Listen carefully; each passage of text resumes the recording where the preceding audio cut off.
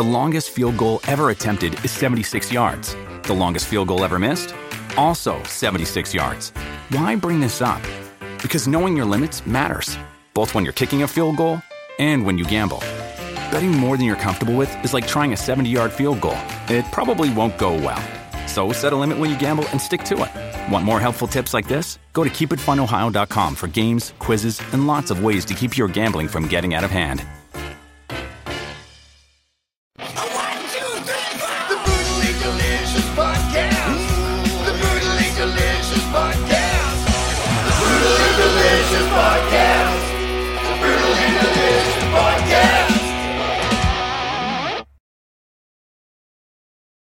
What's up, everybody? This is Dark Macek with Brutally Delicious, coming into the review of Zaria's brand new album, Tell the Wind. So this is a brand new band for me, had never even heard the name before, let alone a single song. I did some Metal Archives digging and found out that the band is from Slovenia. For those of you familiar with Last.fm, there is an extension, or actually a web app, that lets you examine your library and creates a map of the world based on which countries are most represented in your music library. This is my first music ever from Slovenia. So the band is listed as symphonic folk metal, and we're going to talk a bit about that when we get into the songs. Female-fronted, really good stuff, modern. So getting into some songs, the intro evokes some Dungeons & Dragons and kind of Twilight Force vibes. Good because the D&D movie was released like 2 days ago. Right off the bat, I definitely hear symphonic. That's what I wrote down in my notes here before checking Metal Archives. I don't hear a ton of folk in the opening tracks.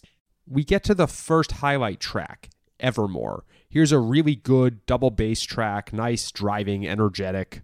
We start to see some folk elements here. I think I hear a violin somewhere in there. That's definitely not popping up in your typical Nightwish album, for instance.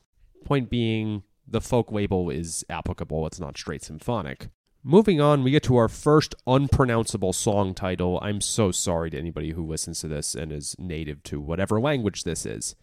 I'm going to try. Prek Meglik Preteklosti. This title is probably the most folk thing on the album. We start to get some flutes here, or some kind of wind instrument. I don't know, a fife or something. Great song, though. I don't know what language this is. Is Slovenian even a language? Thanks to Wikipedia, I now know that it is. Moving on. Dream of a Frozen Dragon. There's a really nice opening to this one. It's beautiful. But when the song, and I guess the full band kicks in, it's epic. It's this really great track. It's just got really nice and positive vibes to it. I'm tempted to start using the label D&D metal. It's hard to take that away from Rhapsody and Twilight Force, but maybe this is just more of what you'd play when they're in a tavern instead of in a battle. Moving on, we now come to what is, I think, the most memorable song on the album.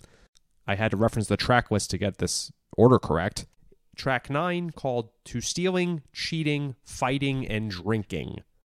This is a really good pub song.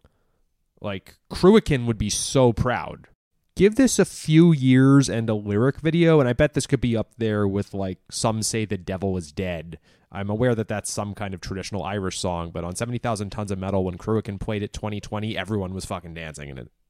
Like, I'm totally going to go back and listen to this at least 5 times in the upcoming week. Last but not least, the title track, Tell the Wind.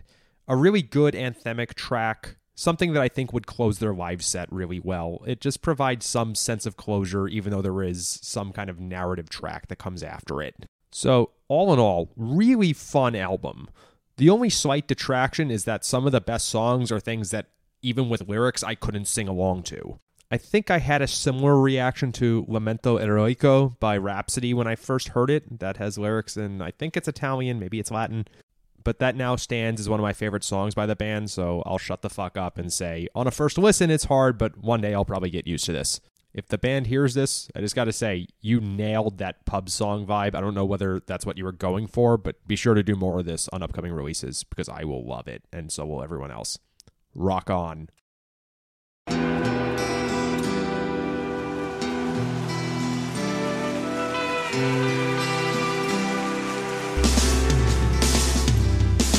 I don't think it overstates things to say that the Beatles were the greatest gift to entertainment and culture of our time. A secular religion, if you will. with their universal appeal and demonstrable impact on people's lives. I'm Robert Rodriguez, host of Something About the Beatles. With every episode, I speak with historians, musicians, artists, and Beatle witnesses, all in the service of fresh insights into the most joyous cultural entity the world has ever known.